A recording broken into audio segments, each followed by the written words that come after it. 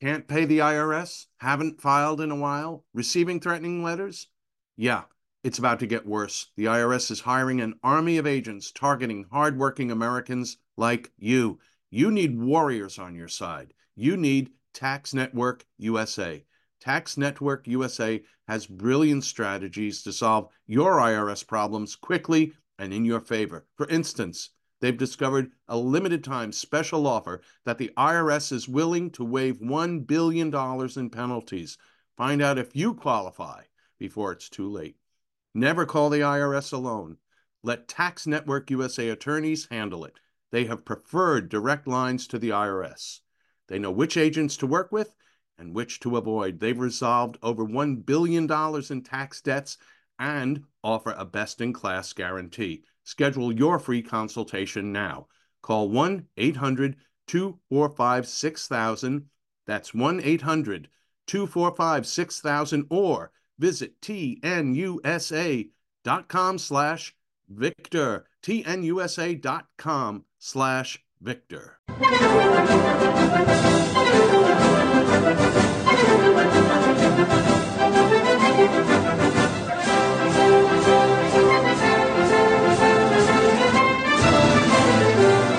Hello, ladies. Hello, gentlemen. This is the Victor Davis Hanson Show. I'm Jack Fowler. Victor Davis Hanson is the star and the namesake, and he is the Martin and Ely Anderson Senior Fellow at the Hoover Institution and the Wayne and Marsha Buskey Distinguished Fellow in History at Hillsdale College. We could talk 3 hours today, Victor. We can do 3 podcasts just on Joe Biden and the documents. But let's talk a lot about him. And then there's some other things to talk about. There's a war in the Ukraine. We've got the Dobbs leak, right? Has still not been uncovered and probably never will be. So there's plenty to discuss. And we'll get to the Biden stuff right after these important messages. Folks, we're sponsored today by Donors Trust, the tax-friendly way to preserve your charitable giving. In times of crisis, those with a giving spirit and a desire to build up civil society find ways to be helpful. And that's when it's good to have a charitable resource ready to deploy when they're needed most. Donors Trust offers donor-advised funds or giving accounts. You can use these funds as your own charitable investment account and manage your charitable giving in a way that's smart, tax-advantaged, aligned with your values, and private. Donors Trust clients are using their funds to support charities helping their local communities while also using their giving account to simultaneously support think tanks and liberty-minded organizations that believe our constitutional rights shouldn't get lost in a time of emergency. Now is the time to take a closer look at Donors Trust and join their community of liberty-minded donors by opening a donor-advised fund. Go to donorstrust.org/justnews for the ultimate survival guide to charitable giving and learn how a donor-advised fund can preserve your ability to give to the charities you love. That's donorstrust.org/justnews. At Just the News, we break the stories others in the media ignore or are too afraid to tell. We did it on Russia collusion, Hunter Biden, and the security and intelligence failures that preceded January 6th. Our stories have real impact and reach because we stick to the facts. I'm John Solomon. You can help me expand our honest, unvarnished, and unbiased reporting by becoming a premium member at Just the News. You'll get an ad-free experience and exclusive member-only access to events, and you'll be helping us dig up more truth. Join today at justthenews.com/subscribe. We're back with the Victor Davis Hanson Show. Victor, Joe Biden, who was out in your neighborhood recently, out there in California, maybe you want to talk a little bit about that at some point in this podcast, says no regrets. There's no there about where these documents, these classified documents ended up, how they ended up. Victor, there's so many aspects of this. There is controversy, and you can pick them apart and do whatever you want. The listeners want to just hear Victor talk, but if I can say this, to me, there's the search and how this search for the document has been compromised. There's the China angle on all this. I sent you this document that Lindsey Graham had put out that UPenn has gotten $70 million from Red China. Yeah, he worked for the Chinese. He just had a front man called the University of Pennsylvania. Yeah, and then there may be another front with the University of Delaware, because there's a Biden Institute. No, there's two Biden centers. He never taught a class at either one of them. Yeah. And then there's the media, the media interest in this. Why all of a sudden, yes. And when will it win? So you have at it, Victor. Tucker Carlson's been pounding that point. I think I made it in a column 2 weeks ago. There's a reason why suddenly the heartthrob of that Washington incestuous press room, Karine Jean-Pierre, is all of a sudden frazzled, off-putting, obnoxious, stonewalling, and she's getting feedback. Because why are they doing that? Because they're willing to go with the Hunter laptop disinformation lie. They were willing to go with the Russian collusion lie. They were willing to go with the Nunes majority report was flawed lie. They lie all the time. Not now. And I think Tucker has it more or less right that Biden, I mean, he was kneeling on one, did you see him on TV? Was it the Warriors or the Golden State or whoever it was in that photo op? He was kneeling on one knee. Right. Like he was some kind of Game of Thrones minor vassal or something. But he's starting to get embarrassing is what I'm trying to say. And he's peaked at about 43, 44 with all of his supposedly strong momentum. I don't know what he's done. He's just borrowing more money, and he didn't lose the midterms, I guess, in the Senate as they were supposed to, or as bad. And they've tried to, make him into Aviator Joe, that he's confident. But the point I'm making is they're starting to leak, and they feel that his time has passed. In other words, he served a vital function as an empty vessel to carry across a Marxist neo-socialist agenda, the Elizabeth Warren, the Obama, the Squad, the Bernie Sanders agenda, which we're suffering from right now, and give it a thin patina of respectability and old Joe Biden from Scranton. And then he was supposed to sort of, just go through the motions, which he did. But he can't go through the motions anymore. So they find him expendable, and they'll look for somebody else. I don't know who that will be, because maybe it'll be Kamala Harris. They're going to have a hard time ditching a vice president that you announced in advance that you wanted a black woman. You got a black woman, and suddenly you're going to get rid of her. That'll be very difficult to pull off, except she's so obnoxious that her black supporters that feel that race is the end of everything, it's the touchstone of everything, they will probably support her to the very end. As far as Joe Biden, there's just a general rule. Every single time NPR, PBS, CBS, NBC, New York Times, Washington Post, MSNBC, CNN says the following: of course, there is no correlation between the Biden intelligence shortcoming and the Trump. And when they do that, that is surety that there is a great deal of difference, but not the great deal of difference that they think. Right. It's much worse. And this is the reason why. And people have hit this nail so much that Donald Trump was a president. He had a whole post-president security detail.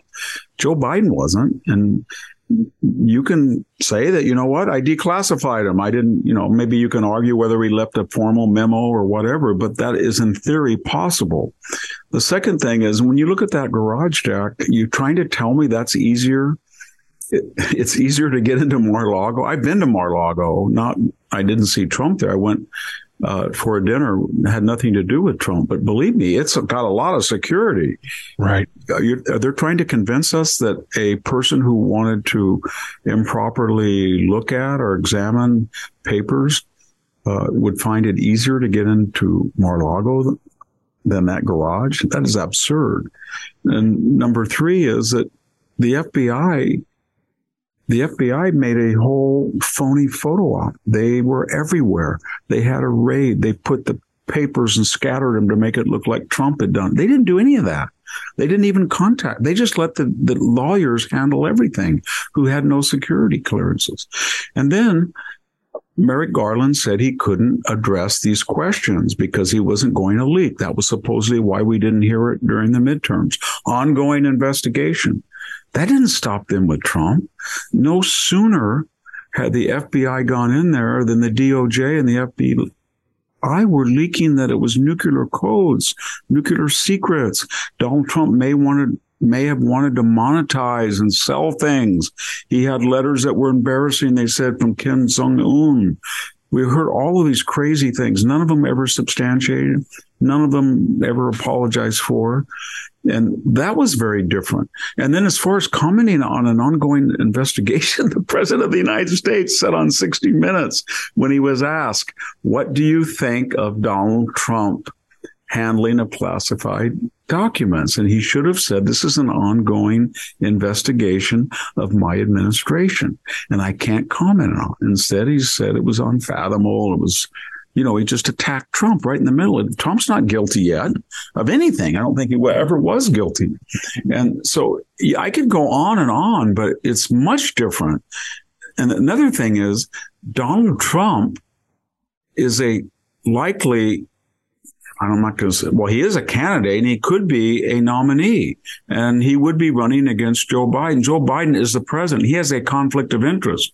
So the president sent the FBI into the home of a likely potential, whatever term we use, presidential rival in 2024.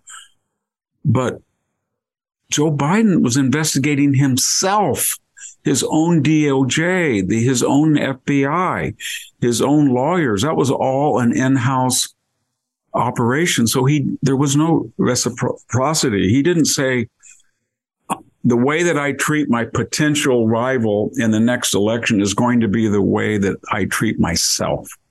In other words, I'm going to punish this guy and make him look like a blank idiot, and I'm not going to do anything because I can get away with it.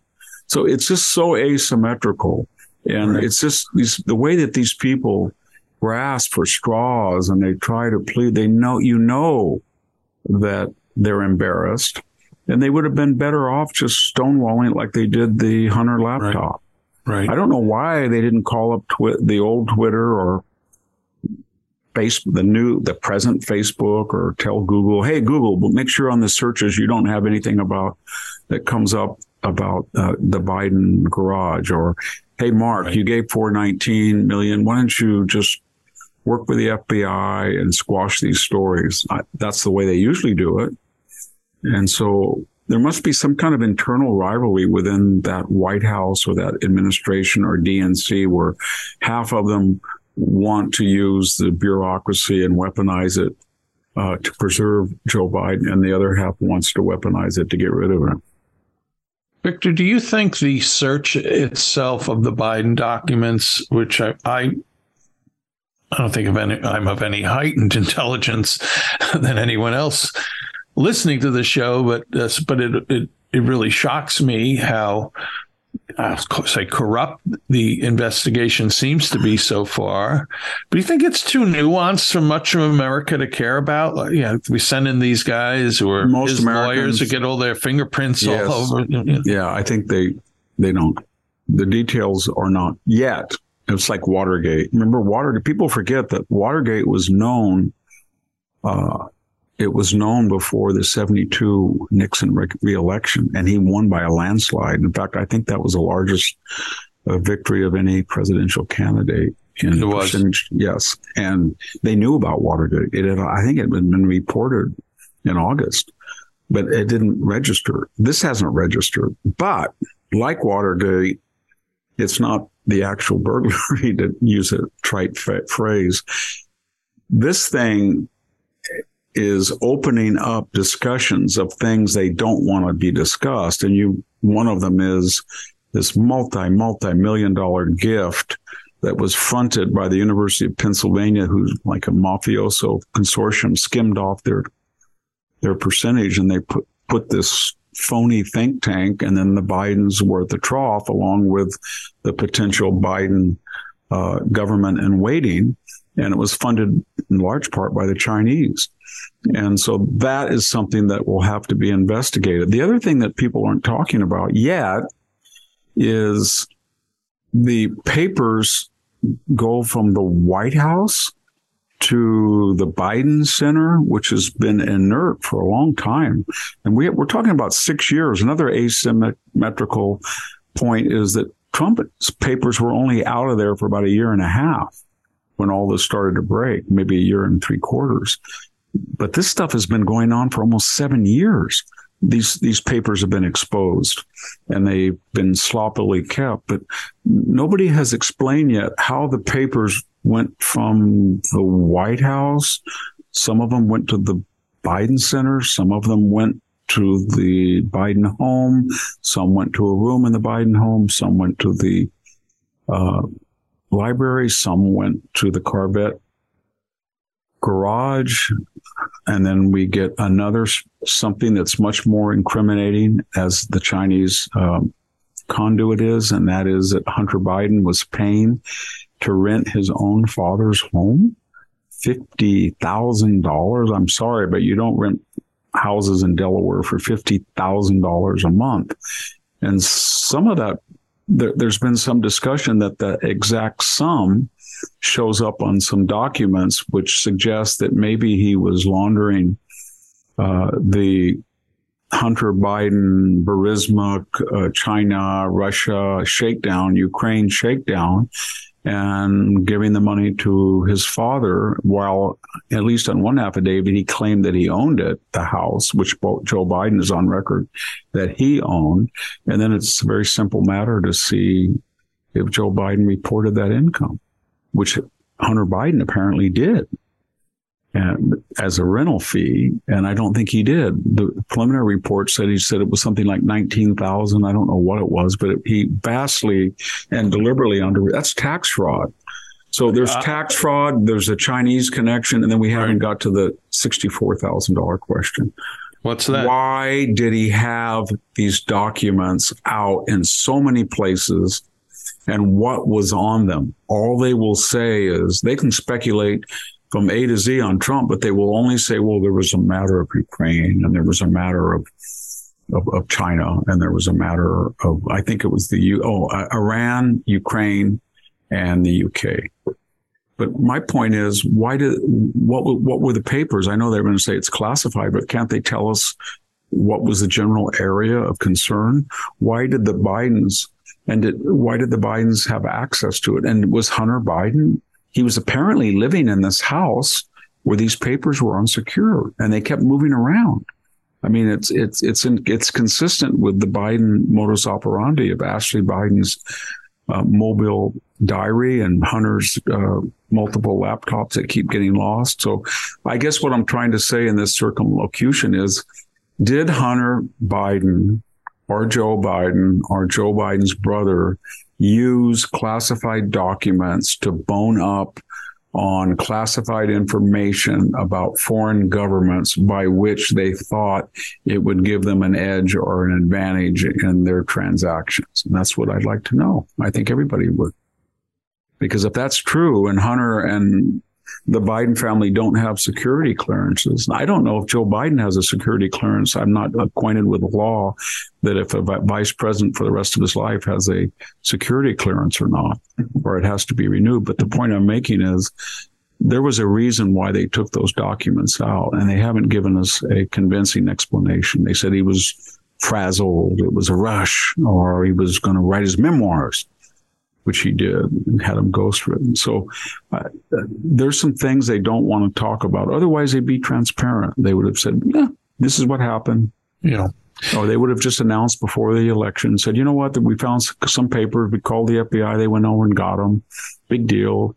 Everybody, Hillary and Trump and me, and we all get confused by the law. But the FBI went in and got them, and they have them, and it's no big deal. He would have said that on November 2nd when they notified the DOJ. Should have got them that day. Didn't happen that way. By the way, on the Biden family, I saw a clip the other night on Fox. I don't know what show it was, but it was another brother, Frank, who's down in Florida.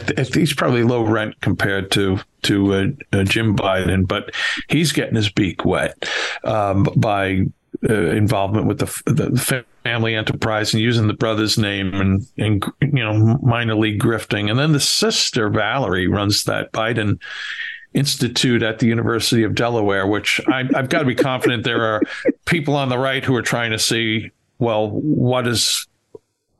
what money is China or Ukraine or whatever hell else giving to that institution, and how is that filtering down? The funny thing about this is we're all talking about this, and it's in the news, and it's been going on since I think Peter Schweizer was the first person to break it. He did. He had a great book. He didn't get enough credit about the Burisma. We had that strange talk. Was it in Massachusetts at Boston University, or was it somewhere where Biden said, "Oh, son of a bitch, I got that guy fired. I threatened to get him fired."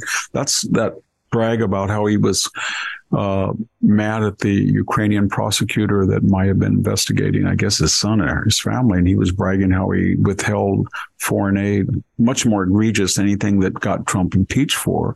But my point is that this has been going on so long. And if you ask the normal person, they'll say, yeah, he's corrupt.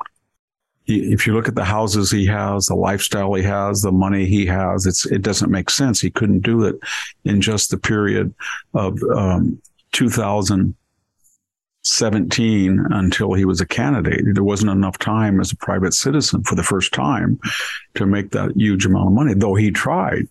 And so my point is that China does not give that amount of money to a former vice president unless they think there's a 50-50 chance that he will be a presidential candidate and maybe president, and it's going to be money wisely invested. And of course, Joe Biden has backed off from the Trump confrontational attitude toward China, and we'll see. But the family is obviously utterly corrupt. We have the evidence that's on this crazy laptop. When Hunter complains that nobody understands what he's done for the family and that he's paying Joe Biden's bills, and we now know that he paid him $50,000 a month to launder this I guess, I don't know what, this shakedown family business. He gave $50,000, right. And then he calls him the big guy and the 10% guy. I mean, what more evidence do you need? He's utterly corrupt. Another thing about Joe Biden is people keep forgetting. They're always shocked how mean an SOB he is, that he tells Peter Doocy, you're a stupid son of a bitch, or he makes fun of people. They all said Trump did, but Trump talked to everybody. He couldn't keep out of the limelight. He wanted to talk to every reporter he could see. This guy insults people. He's mean. He's an egocentric narcissist. Every story is about him. Joey, my pop said Joey, my brother said Joey. And then it's always this braggadocio about corn pop and slamming the guy's head on a lunch counter, and the Walter Mitty stories of the long haul semi truck driver. He BS'd that everything. Martin Luther King the other speech the other day. He BS'd again about going to And he does this. What he does is nobody remembers him. All of his lies. He's so senile that all of his lies that sank his previous two presidential runs, which he had to apologize, he regurgitates, but he takes away the apologies. So he's back now, claiming that he was a long-haul trucker. He's back saying that he was a marquee college football player. He's back saying that he was arrested in South Africa. He's back saying that he was an active civil rights. There's a tape of him that said, I'm sorry. I really wasn't a civil rights activist as I implied. Now he's back to it. Yeah. Hey, do you know how you say Biden in Italian? No, I don't. Corleone. Anyway, that's an insult to the Corleone. True. One last thing, Victor, about Joe Biden. I know you recorded a podcast with Sammy where you talked about the climate and weather situation out in California, but Joe Biden was out there to discuss that, amongst other things. You had a couple of remaining thoughts you want to get in. Yeah, this is what's happening in California. We've never seen such a concentrated trough of storms that just keep coming in. And almost every day since before Christmas, it's rained.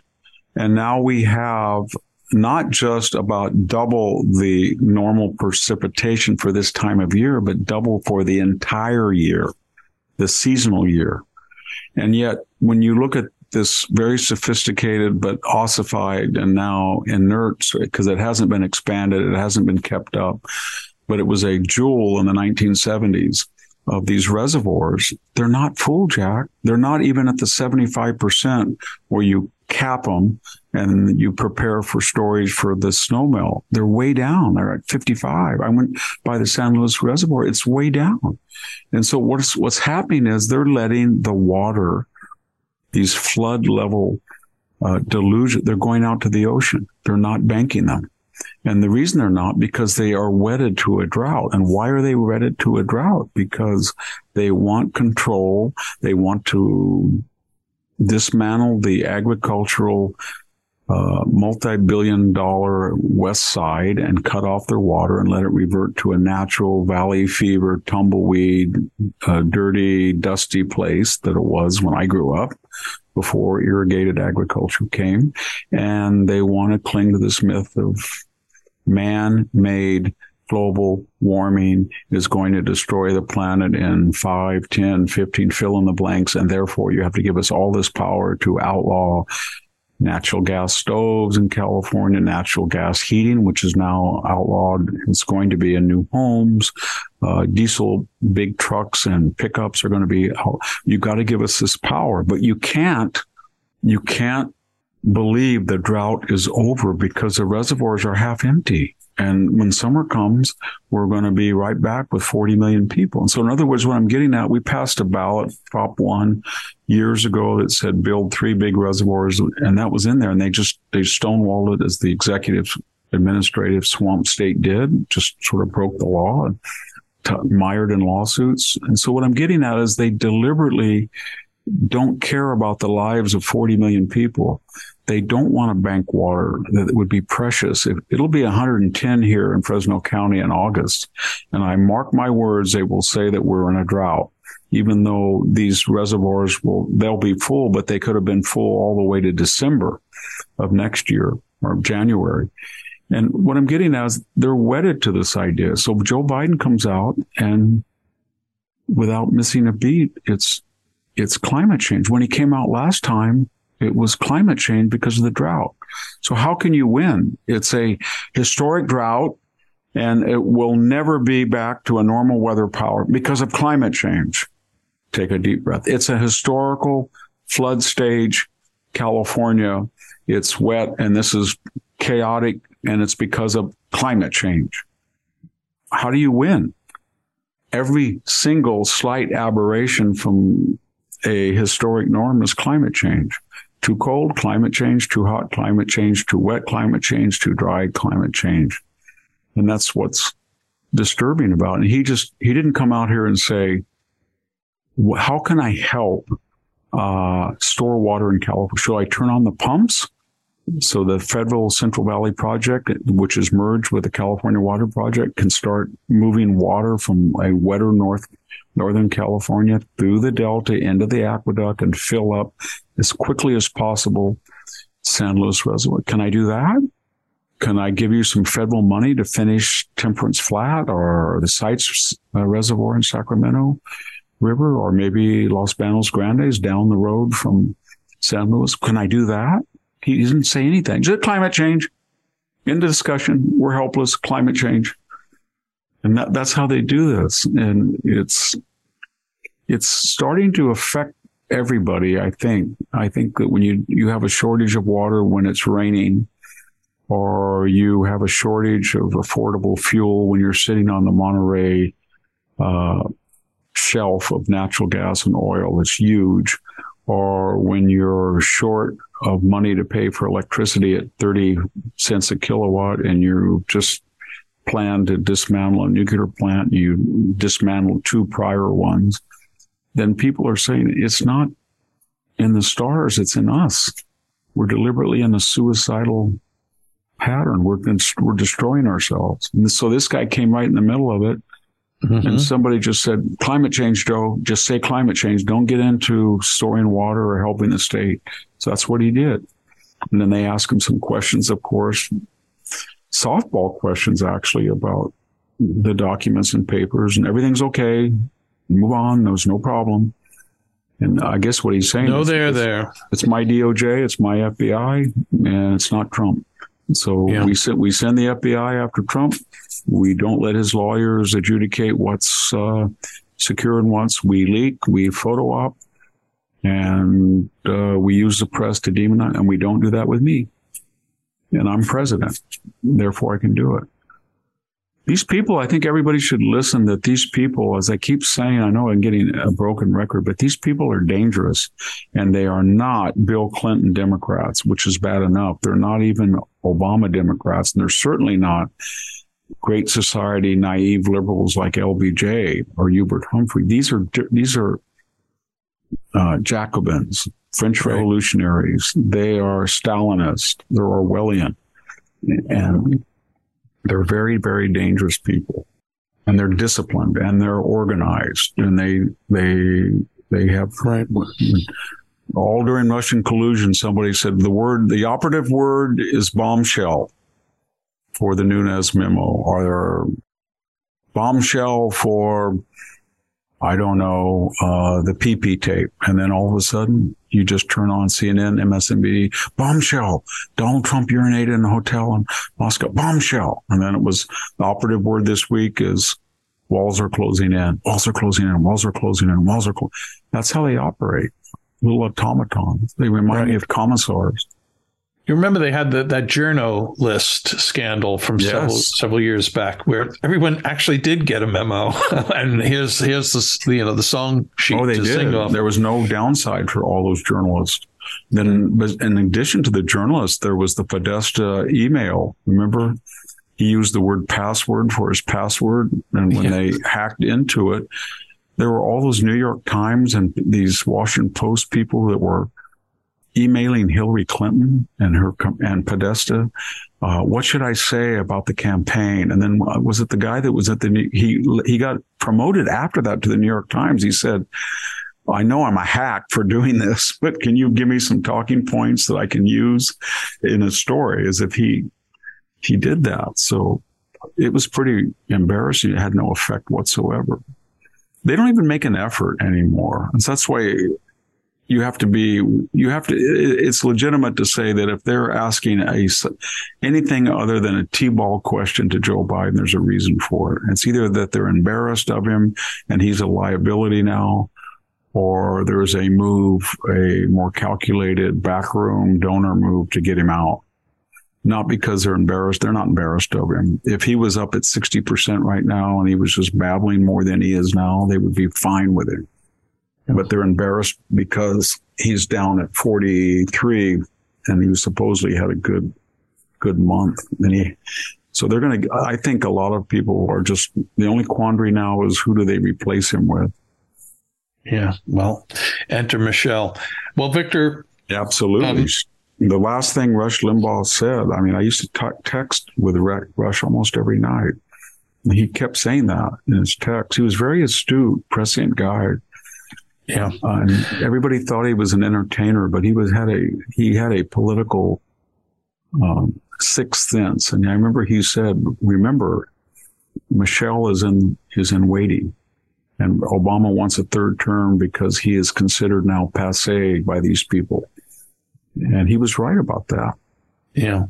Well, she would be another opportunity for people to prove that they aren't racist, as what happened with Obama in 2008. How many people thankfully I can put a lawn sign on and show that I am the virtue signaling. They can take their Ukraine, this house is for Ukraine sign. There's no racism in this house sign, and substitute it with never been proud of my country. They always raise the bar on me. This is a downright mean country. We got to read her dissertation. Well, you mentioned Ukraine, Victor, and that's another topic we were going to get to today. And it looks like there's a Russian offensive about to begin. So let's get your thoughts on what's happening on the other side of the world there right after these important messages.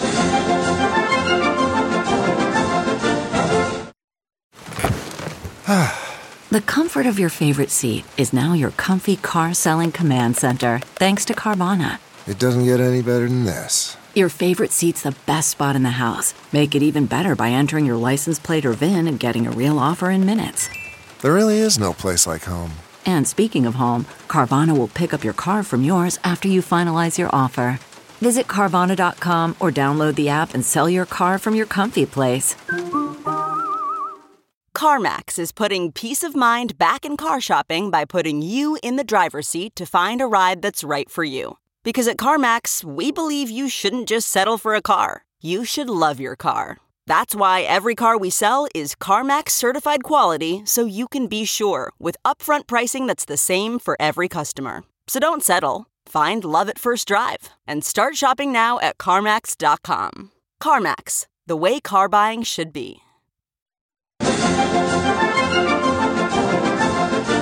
We're back with the Victor Davis Hanson Show. I'd like to encourage our listeners to visit victorhanson.com. You'll find links to all of Victor's appearances on other podcasts and radio shows, the things he writes at American Greatness and other entities, and the things he writes exclusively for victorhanson.com. They're ultra articles. How can you read them? Well, if you subscribe, you can read them. If you don't subscribe, you can't read them. And if you're a Victor Davis Hanson lover, you're going to want to read them. So $5 gets you in the door, and $50 the reduced rate for an annual subscription. Right now, there's I don't know if it's at the end of the series, but it's part 4 of What the Left Tells Us About the Left, another great series of original and exclusive thoughts that Victor does for, again, victorhanson.com. Victor, I was looking at the Drudge Report headline, Putin's secret attack plan would be Ukrainian nightmare. So it seems like an offensive is brewing. The Ukrainians are demanding more money. I thought I don't know if it was an analyst talking the other night on Fox to the effect of needing $400 to $500 billion in additional military aid. Something about Germany will not give tanks unless America gives tanks. And also Putin has unleashed these Russian criminals, prisoners, and they seem to be being somewhat successful where they're engaging so far. So anyway, the war that seemed like it was going to be over and everyone was about to, Ukraine's won and winning. It's not, hasn't happened, and things might go south. Yeah, I mean, I've been trying to say that. It reminds me of that scene in the 7th book of Thucydides when the Athenian fleet has decided that they have one last chance to save this terrible expedition to Sicily. And they're going to put all of their triremes in the great harbor at Syracuse. You can still see it today. And they fight, and the army is lined up on the shore. And every time the Athenians sink a Syracusan ship, they say, we're winning. And then when they get, we're losing. Because the point is he's trying to show how emotional it is, and nobody has the ability to ascertain what's really going on. And we saw that with Ukraine. It was Putin was going to take Kiev, and then they didn't. And then it's, oh my God, Zelensky's Churchill, and we're going to give it. And there were people where I worked who said this is going to be over by Christmas because they're now pushing this corrupt, incompetent. And no one just said, rule number 1, look at the comparative resources. The reason that Zelensky is still fighting is because of NATO, and the United States is providing weapons and capital because Russia has 10 times the GDP to almost 4 times the population, 30 times the territory. As long as they're willing to do that, they can have a Verdun, Stalingrad, Somme stalemate. But we're starting to see that this warm winter is getting a little colder in Germany, and they're right on the verge of a border with Russia, and Russia's talking more and more promiscuously that they're not going to lose. If they're going to lose, they're going to use nuclear weapons. And that is frightening some of our allies. And we're back home, and people are pointing out, you said 100 million, and then it's 200 million. And you say you're not going to give Abrams tanks, but you're giving mobile, what we would call in World War II parlance, tank destroyers. In other words, it looks like a tank. It's got a mobile platform. It's probably got a 150 millimeter cannon on it. It looks just like an Abrams, but it doesn't have the armor to the same degree. But it's pretty much a mobile artillery platform. And the Germans are saying, well, you're not giving Abrams, so we're not going to give our Leopards. And the Leopard was sort of designed to nullify the latest, I guess they're called T-90 Russian tanks. So the idea is if Zelensky can get 200 or 300 of these German tanks that are in the hands of NATO allies, then they can stop this offensive and blow them up, and they would do pretty well. But Germany doesn't want to do that because they feel that Putin is telling them privately that we view that as an escalation. And we are bewildered here in the United States because on the one hand, we know that during going back to the Korean War, there were Russian pilots flying MiGs in Korea. There were Russian pilots and Russian anti-missile battery operators all around Hanoi that were killing Americans. They were supplying our enemies in Afghanistan, to a certain extent Iraq. So they do it all the time. So the fact that we are equipping the Ukrainians is a little different, but there is a couple of differences that we're not talking about, Jack, is that Afghanistan was over in their territory, but it wasn't part of the former Soviet Union. Iraq was over in their territory.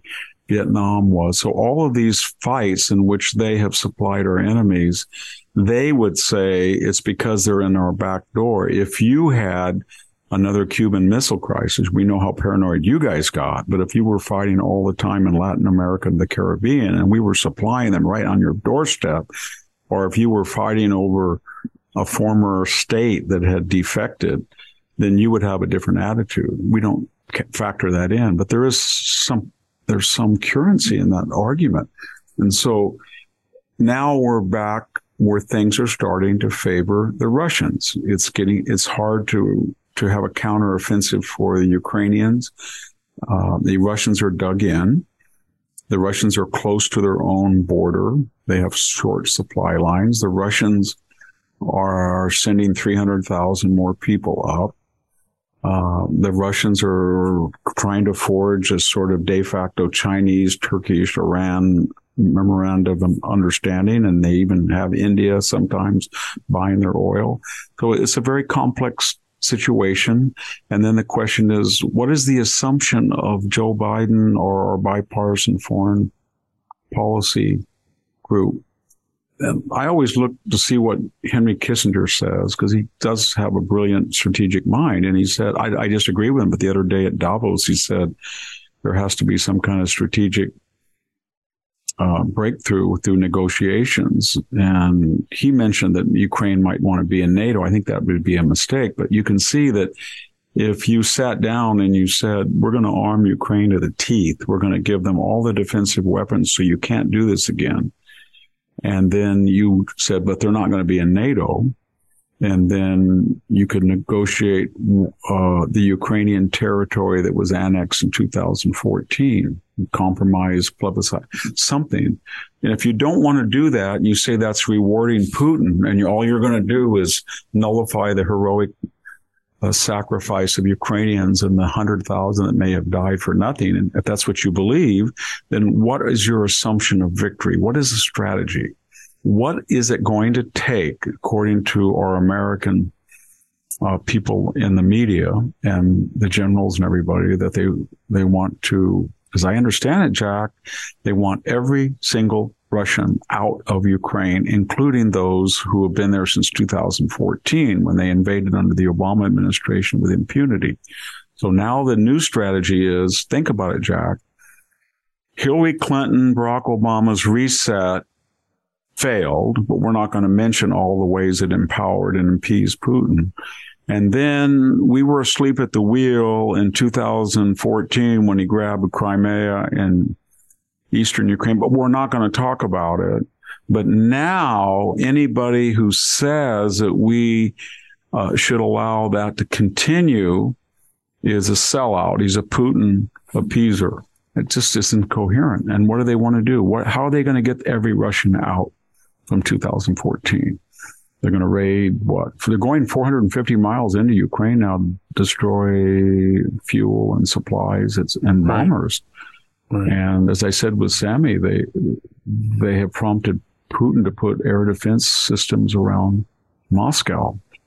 And they have taken out a capital ship in the Black Sea Fleet. They're going to have to do more of that. It seems to me, if you want to get every Russian out, you'd have to do the following. You'd have to get a lot of Harpoon missiles, and you would have to blow up that entire fleet. You would have to get a lot more drones, and you would have to blanket the skies of 400 miles within the Russian-Ukrainian border and hit supply trucks, convoys, supply depots, oil refineries, power plants. And you would probably have to get a fleet of 300 or 400 superior Western tanks and start having armor thrust into the borderlands to make them leave. And that's all going to be presumed that it will not incite Putin. And you'll have to say to Putin, you've done this to us in the past during the Middle East wars or Korea, Vietnam, as I said, and you're not going to escalate. We're not going to let you escalate. So you do not escalate. You do not talk about nuclear tactical weapons. You don't do this. I just don't think that's a viable strategy. If that is the strategy, if that's not the strategy, I don't think we have one. Right. And then the strategy after war is who's paying to clean up the mess. Well, you know right? that. You know that. We're $31 trillion in debt. So what Joe Biden is, remember what the left is doing now with Joe Biden, is that we're paying $450 billion in interest. And we're letting in 5 to 6 million illegal entries since he's president. And the Heritage has some astounding numbers on the cost of that per person that needs immediate federal, local, state entitlements to achieve some simulacrum of parity. But my point is, we're going to borrow a lot of money. We're going to borrow hundreds of billions of dollars and pay 6% on T-bills for it and send it over to Zelensky to bring back the 8 million people who fled, rebuild the infrastructure, the roads, the apartment buildings, and then have him come and have him an icon in his green T-shirt tell us it's not enough. Not enough. Sorry, not enough. Yes. Not enough. And this is all predicated on the idea that the Ukrainian ambassador, if you go back to 2016, wrote an op-ed interjecting herself in the campaign, a pro-Hillary op-ed. Mr. Vindman, Lieutenant, I'm a Lieutenant Colonel, Representative Nunes. Remember that exchange where he corrected Devin Nunes and said that he was actually a Lieutenant Colonel? And he was a U.S. citizen, but he was offered the defense ministry post, we're told, 3 times by Ukraine. And we had a lot of Ukrainians that have been involved in American politics, is what I'm getting at. And the first impeachment of the President of the United States was knee-deep in Ukrainian intrigue. I'll use that term. And Ukraine is at war, so they basically have a de facto martial law where they filter the news, filter this and that. And so it's a messy, dirty war, and the left has glommed onto it, not just because of humanitarian. Some of them are legitimately worried about, as I am, the 200,000 dead probably on both sides. But a lot of them see this as the magic key that unlocks the Putin door, and they think, you know what? We know that guy colluded with with Trump. We know that that laptop was Russian disinformation. We know that Nunes memo was fake. We know that James Clapper was right when he said that Donald Trump was a Russian asset. And now look at this, Ukraine. We see Putin, and he's getting what he finally deserves. And that's how they look at it. It becomes for them just, it's weird. All of these leftists that told us that anytime an American expeditionary force or supply ship or plane left our shores, it was imperialism and neocolonialism. And now it's on to Moscow. You know what I mean? Mm-hmm. Well, they're destructive ideology, and here's real destruction. They thrill to it on whatever level they can get. And they libel anybody that has any legitimate doubts. And I've had a lot of doubts at where I work and with other people. Not about, I'm very pro-Ukrainian. I want them to win, but I just don't want them to win at a cost that's going to destroy their country and get the United States in a nuclear showdown with a sick dictator that has, 5,600 deliverable and maybe 7,000 total nuclear weapons. Right. Putin has more nuclear weapons than all the countries in the world put together. We have about 53, or we have about 6,000, and then 53 maybe deliverable. And then you add 200 here, 300 there, 400, India, Pakistan, China, France. And Putin's got more than all of that, is what I'm trying to tell you. Yeah. So you got to be very careful in what you say and do. But these people are just reckless. And where do we get the wherewithal? It's sort of, okay, doesn't matter. We're the United States. We can get the next year supply committed of Javelin anti-tank. That's Ukraine's. Don't worry about it. Oh, the drones, we're giving them all the drones. Don't worry. And you know what? We just emptied 300,000 artillery shells from an Israeli depot that we use in conjunction with Israel. If it's in extremis and it needs suddenly to have artillery and unlimited, that doesn't matter. No problem. We are sinking down as far as our reserves in men and material, and nobody talks about it. No one talks about it. Well, Victor, speaking of no one talking about things, no one seems to have talked about who leaked the Dobbs memo, the Dobbs decision memo, and we will get your thoughts on that right after this final important message.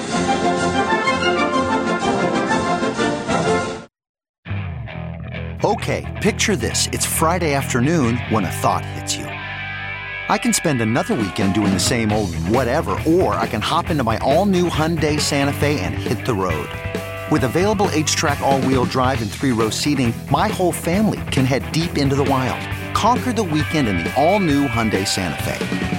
Visit HyundaiUSA.com or call 562-314-4603 for more details. Hyundai, there's joy in every journey. Okay, picture this. It's Friday afternoon when a thought hits you. I can spend another weekend doing the same old whatever, or I can hop into my all-new Hyundai Santa Fe and hit the road. With available H-Track all-wheel drive and 3-row seating, my whole family can head deep into the wild. Conquer the weekend in the all-new Hyundai Santa Fe. Visit HyundaiUSA.com or call 562-314-4603 for more details. Hyundai, there's joy in every journey. Back with the Victor Davis Hanson Show. I'd like to make a little pitch for the thing I do. The Center for Civil Society at American Philanthropic publishes a thing I write. It's called Civil Thoughts, a free weekly email newsletter that has a dozen plus recommended readings. My hope is you subscribe. You can do that at civilthoughts.com. There's no advertising. We're not making any money. We're not asking for money. It's just a little exercise in intellectualism. And my hope is that the readers of Civil Thoughts will say, hey, I never heard of this publication, Unheard, UNHERD. It's a British, wow, they have great, right. What a great piece. Oh, Plow Quarterly. What an interesting magazine. What a great essay on this or that. So that's my objective, is to share interesting things I've come across in the previous week. I think you'll like it. Sign up at civilthoughts.com. So, Victor, the draft of the Dobbs decision, which was leaked, that maybe the first time that has happened in, well, not the first time, but in the last century of Supreme Court decisions. And we're going to find who that leaker is, and has not been found. The Chief Justice came out this week and no dice. I don't know if it's shut down at the investigation, what there is of an investigation. It sounds like it. But I mean, honestly, there's a finite number of people that could possibly have done this. I really don't believe what it merited in response, investigative response, came close to what was actually done. Anyway, Victor, what are your thoughts on this? Well, I mean, it destroyed the trust of the court. So I don't think any of the 9 justices can trust any of the clerks. Any, meetings and oral give and take, they should just assume that it's going to leak.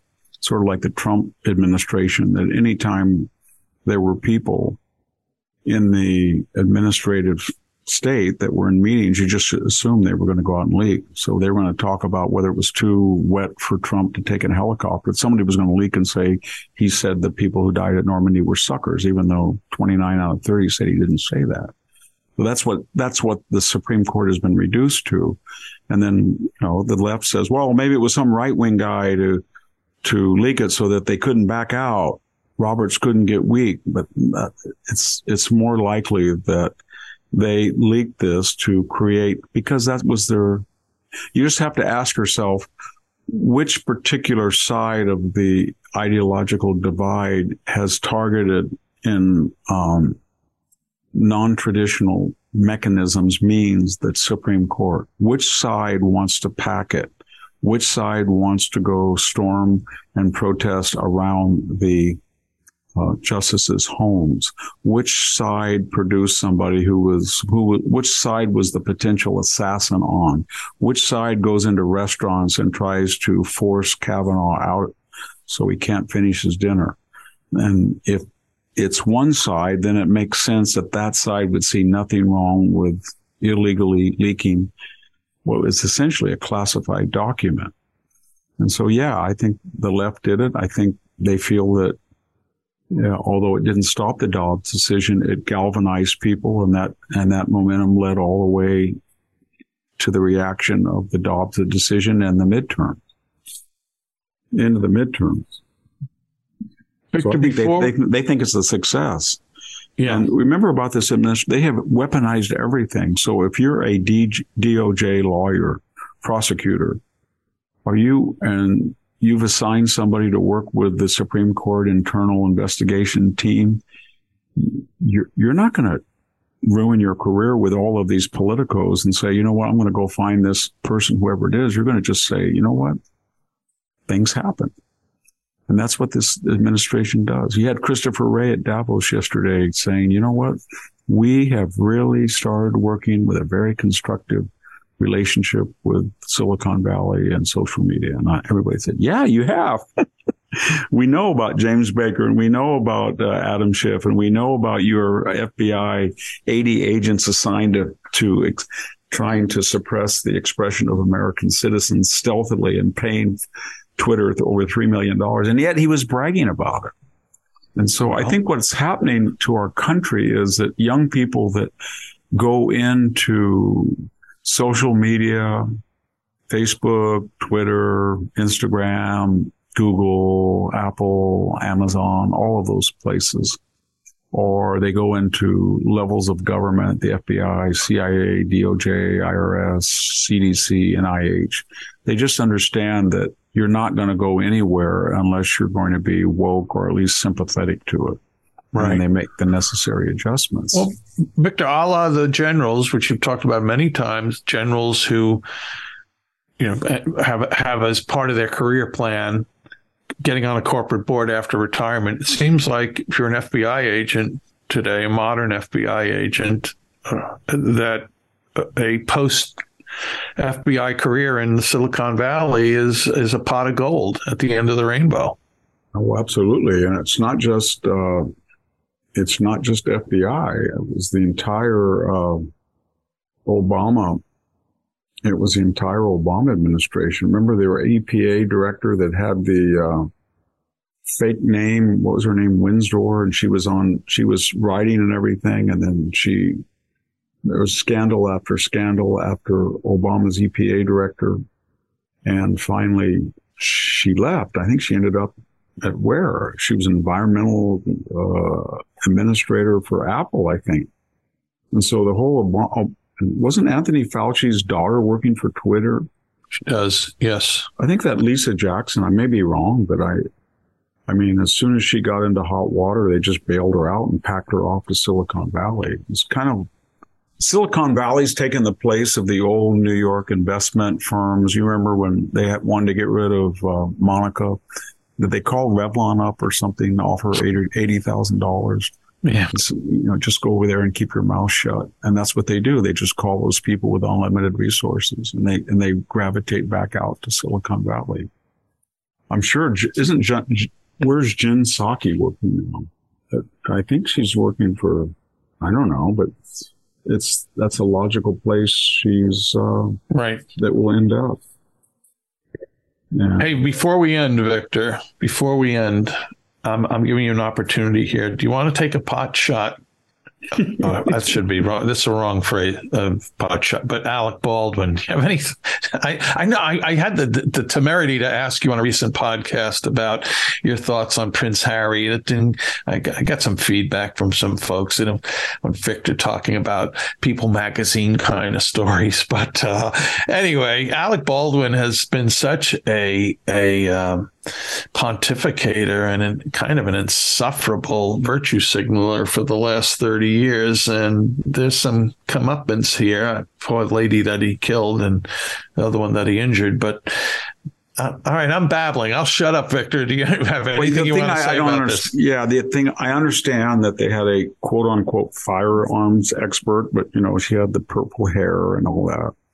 So I'm not sure she grew up in a gun culture and understood the cardinal rule.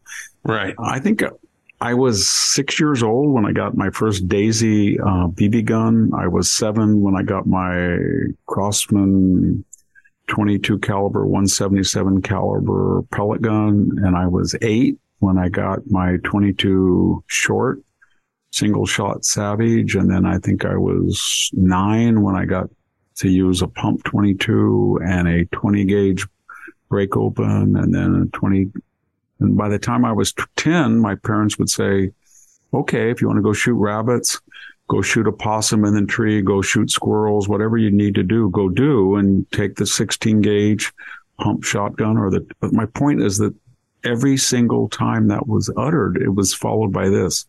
Remember, every gun is considered loaded under all circumstances unless you double check it. And even when you double check it, you don't point it at somebody and you never pull the trigger thinking it is empty.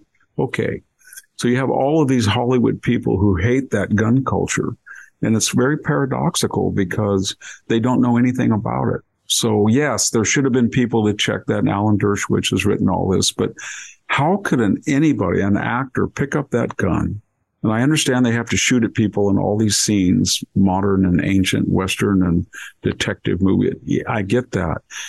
But before the cameras roll, why in the world would he not look at that gun and see what type of ammunition was there and what's the difference between a blank and a real bullet? And why didn't he do that? Or why didn't he shoot it once on the floor? And you're going to say, well, nobody does that. Well, everybody does who has guns. I don't know any one serious hunter or gun shooter who has ever taken a gun and pointed it at somebody and pulled the trigger with the certainty, 110% that it was the guess, I suppose, or the supposition that it was empty. They either, if they're going to do that, and they never do that, they look to make sure that the gun is not have live ammunition. And even if it doesn't, they don't point guns and shoot at people. So that was a real gun, obviously. So I don't understand why you couldn't have a facsimile that makes, that was being capable of doing that. But, right. So he's charged with involuntary manslaughter. That seems to me quite appropriate. And he's a tragic figure because he does have, remember, there's been some movies where he has obvious talent, but he's become a caricature of himself. He's a buffoonish character now. And he's always in some psychodrama. I remember he had his new wife who said that she was Hispanic or Latino and found out she just went out to a Spanish island vacation with her parents and was all made up. She was speaking English with a Spanish accent, and she didn't really speak Spanish. Just a joke. And so, I think she has 7. I think they have 7 He kids. always has these outbursts. They have that tape where he's yelling at his daughter. Remember that? And just bullying pig. her. Yeah, you called her a pig, I think. Yeah, I mean, he's not a nice person. He's not a good person. He's a complete hypocrite paradox. This was a tragic situation, but ultimately he's the person who pulls a gun, pointing at somebody, no matter what the circumstances, has a degree of culpability. In my upstairs, I probably have 12 guns all around. I don't have any handguns because I have grandkids, but I can swear at 69, I have never, ever pointed a gun at anybody and pulled the trigger. Even when I knew that it was empty, I did not do that. I've been so ingrained since I was 6, 7, 8, 9, that if you ever point a gun at somebody, I can even remember being told, when you walk with your friends from high school, and kids that are 17 with automatic 22s will have a tendency to shoot anything that moves. My father always said, you do not point the gun at an angle at the ground. You might hit their feet. You do not swing the gun. I don't want you to be with a group of young boys that have guns. I'd like you, if they insist on doing it, you step back from them and you do not do what they do because they will do something wrong. I think I had hunter safety course when I was 7 years old, where we had, my mom would take us after work and go out to the Reedley High School gym and shoot 22 targets. And we got lectured ad nauseum. Don't do this. Don't do this. Don't swing the gun this way. The idea that people without that training or that acculturation would just take a gun and shoot and say, it's not my fault. It was her responsibility. Yeah. It's just absurd. And the people who say it's not absurd don't know anything about guns. Yeah. It's, I didn't pull the trigger either, which so good. I think it's really important for kids. That's one thing I really like about Hillsdale College. They try to tell people that guns are a part and parcel of the American experience, but they just don't preach. They have a up-to-date, state-of-the-art gun range, and people take courses. They learn how to do it safely. They learn how to shoot. They learn how to be responsible, and they neither glorify nor are terrified of firearms. Right. That's the way it should be. And, there were people in the Revolutionary period that said, the Bill of Rights, there's only one amendment that mattered, and that was the second, because that gave you the ability to protect yourself, to ensure that all of the other amendments were not abrogated by government. So it's essential, the Second Amendment. But my God, if you don't have people who know how to use them, it's sort of scary. Well, Victor, we're just almost out of time, and as we do every episode at the end of the podcast, we thank our listeners, no matter what platform they have come to this show on. Thanks, especially if you're a new listener. Well, I should say, especially if you've been with us for a long time. Thanks to all. And those folks who do download or listen through Apple or iTunes can leave ratings 0 to 5 stars. Practically everyone leaves 5 star. Anyone who rates, thank you. And some people leave comments. And here's one, and it's titled Just Joe. And he writes, I first discovered VDH listening to John Gibson radio over a decade ago. Immediately, I realized I found a connection to one of the most important voices in modern life. He's become part of my everyday since then, whether it is his books, podcasts, guest appearances, commentaries, and lectures, all make perfect sense to my beliefs, opinions, and what I believe should be every citizen's way of life. Thank you for sharing your knowledge and life to better my own. Now, if I could only pass you on to my young, inexperienced, naive, woke children, I would die a happy man. That's Very nice. Joe Sanja. Thank you, Joe. And thanks everybody else.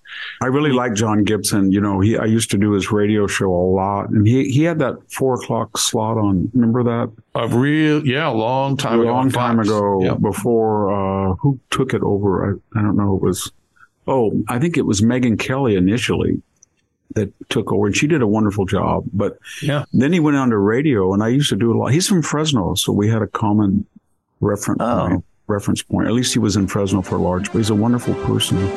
Okay, well, hey, Victor, thanks for everything you shared today, and thanks again, listeners. We will be back soon with another episode of the Victor Davis Hanson Show. Bye-bye. Thank you, everybody, for listening, and we'll see you next time. Stress may be why you can't lose weight. If you have moderate to high stress, a doctor-formulated weight loss supplement called Lean could be your solution. Chronic stress wreaks havoc on blood sugar, which can cause your body to store excess fat. Stress can also slow your metabolism, which fuels weight gain. And you know all about stress eating and sugar cravings. Now, the good news. The studied ingredients in Lean have been shown to help maintain healthy blood sugar levels, help optimize metabolism, and keep your appetite under control. If your life is a bit stressful and you want to lose weight, add Lean to your healthy diet and exercise lifestyle. Get 15% off and free shipping at takelean.com and enter Victor15. That's promo code Victor15 at takelean.com, takelean.com. Statements have not been evaluated by the Food and Drug Administration. This product is not intended to diagnose, treat, cure, or prevent any disease and is not a substitute or alternative for care from a healthcare provider.